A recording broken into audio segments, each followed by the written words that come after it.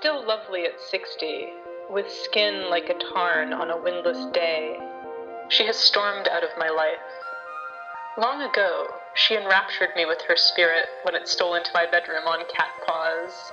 She was all grins and tangos then, all fantods and farragos, picnics with princes by the frog pond, naked gyrations in the clearing. Once, she led me blindfolded and groping to smoke out the honeybees of the moon. But lately, the last of the endless soup has disappeared.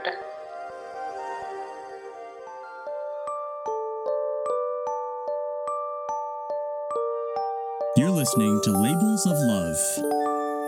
Hi, and welcome to the podcast. I'm Carrie Jenkins, a philosophy professor at the University of British Columbia and the author of What Love Is and What It Could Be. Today, I'm talking about love poetry with Ray Briggs. Ray is a professor of philosophy at Stanford University, working to understand the justification of beliefs and decisions by applying formal tools like probability theory.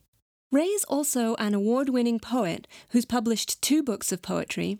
The first one is called Free Logic, and the most recent is called Common Sexual Fantasies Ruined.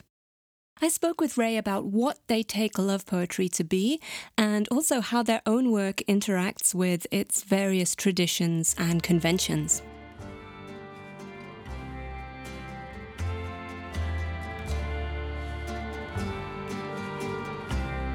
I think poetry is, first of all, it's a historical genre. Actually, is that right?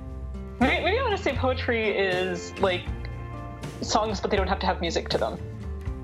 I think I'm writing about love. I'm not sure that it's completely conventional love poetry. I think of conventional love poetry as a lyric ode to a beloved.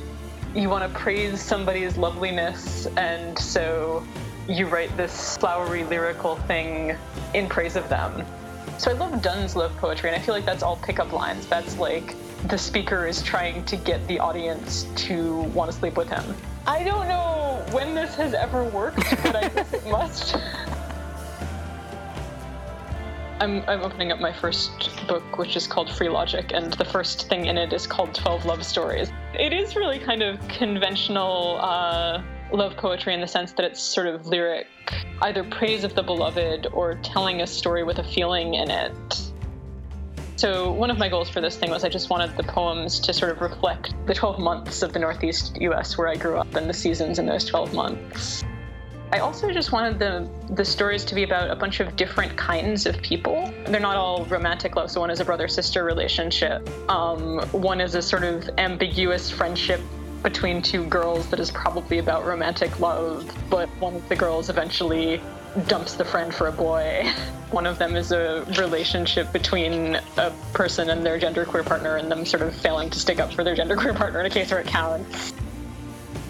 Donne says, "Mark but this flea, and mark in this, how little that which thou deniest me is." I've got a flea that I'm using to try to seduce you. It has bitten us both, so we've already shared bodily fluids, so sex is not a big deal. One of the things that gets attached to the symbol of blood is, quote, maidenhead, unquote. He says, "Thou knowest that this cannot be said a sin nor shame nor loss of maidenhead."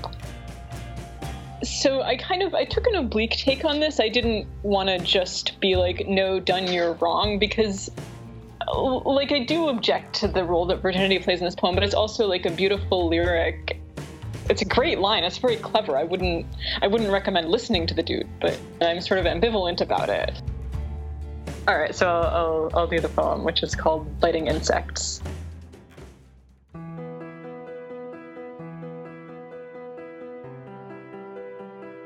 Biting flies are back. Let our bloods be mingled. If your beard veers whitish, if I'm no maiden, still we burst with juices. The wanton black flies sup on our ripeness. They return each year, our welts rise to meet them. Very mad, we grasp them between our fingers, crush the bloated lobes till our palms turn purple, taste the raw tingle. How the forest buzzes with black abundance, from old bottles, gutters, the mouths of tires, life zooms forth, the mirrors of scum reflecting perfect imagos. If this fly be marriage bed, marriage temple, marry me again, let us be remade.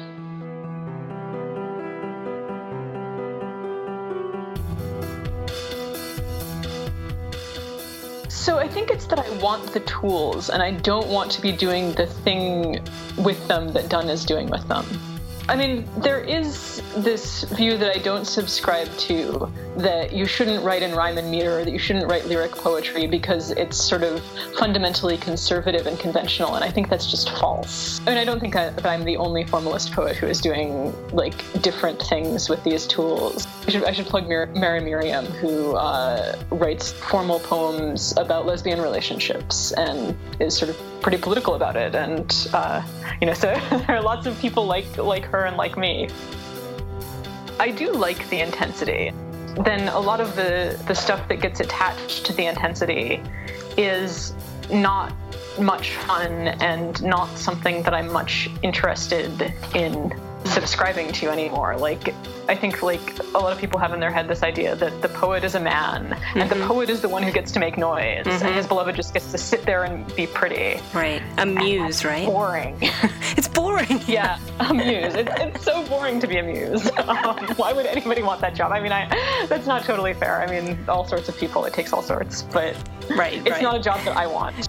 One thing I think is particularly sad about that is I know I just dissed the role of the muse, but I think it's kind of sad for men that they don't get to play that role. One thing I wanted to talk about was, like, poems about the beauty of men and how I love those poems. And do you have any favorites, examples? In a Black Tank Top by Danielle D. Tiberius. Like, the words are in the shape of a tank top, which I kind of love. So I don't know, I feel like history is kind of this beautiful trash heap, and what we're doing is kind of taking things back off the trash heap and making art out of them, if that makes sense. Part of love poetry and love is about playing with power differentials in a safe way. I think it is actually, like, pretty vulnerable to tell somebody that you want something from them or need something from them. Yeah. Like, that is legitimately scary, and it gives them the power to break your heart. So if you get your heart broken, one of the things that you can always do is go write a poem. Gosh, everything in Common Sexual Fantasies Ruined is about getting your heart broken, actually.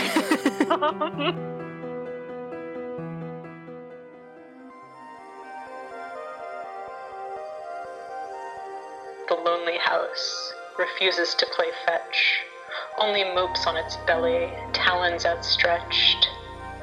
There is no need for polite fiction, now that the howling windows drown out the neighbors' parties and 3 a.m. lovemaking. In the bedroom, bulbs blaze and blow out. The fridge light illuminates no pork chop, no bok choy, only endless beer. Empty takeaways sprawl across the counter. Here is a newspaper, a sock, a dead gecko. I reach for my tea and find it cold. When I speak of my wife, gemstones tumble from my lips. I cannot sleep without jolting into icicle dreams. All night I murmur love poems and stow them in the eyes of black-feathered birds. Sunstone for the magpie, moonstone for the crow, amber for the currawong, garnet for the chub. Last night, I repeated her name into a string of pearls, dangled them around the neck of the spangled drongo, and kissed off with 2 rubies, XO, XO. By augury and a pantomancy, I know she reads these letters.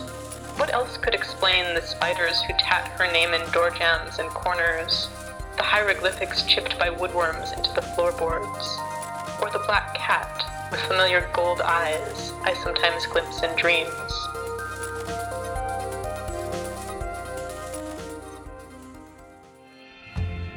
Many thanks to today's guest, Ray Briggs. To find out more about Ray's poetry, check out the show notes for this episode, where you can also find links to all the other poems and poets that we talked about. The episode has featured music by Lee Rosevere, Silence is Sexy, and Cold Noise. And you can find out more about my work at carriejenkins.net, or you can follow me on Twitter, where I'm at carriejenkins. Thank you so much for listening. The number of people who have picked up this book at a book fair, been disappointed that it did not sufficiently ruin their sexual fantasies, and put it down without buying it. No. I don't know what's wrong with people. You know, when I think of a conventional love poetry, let's be honest, I'm thinking of a dude poet writing about how beautiful some woman is to try to get into her pants. I mean, that's kind of... Can you put that line in the podcast? That's really good. I think that's what I should have said. Well, it's basic. I'm just kind of paraphrasing.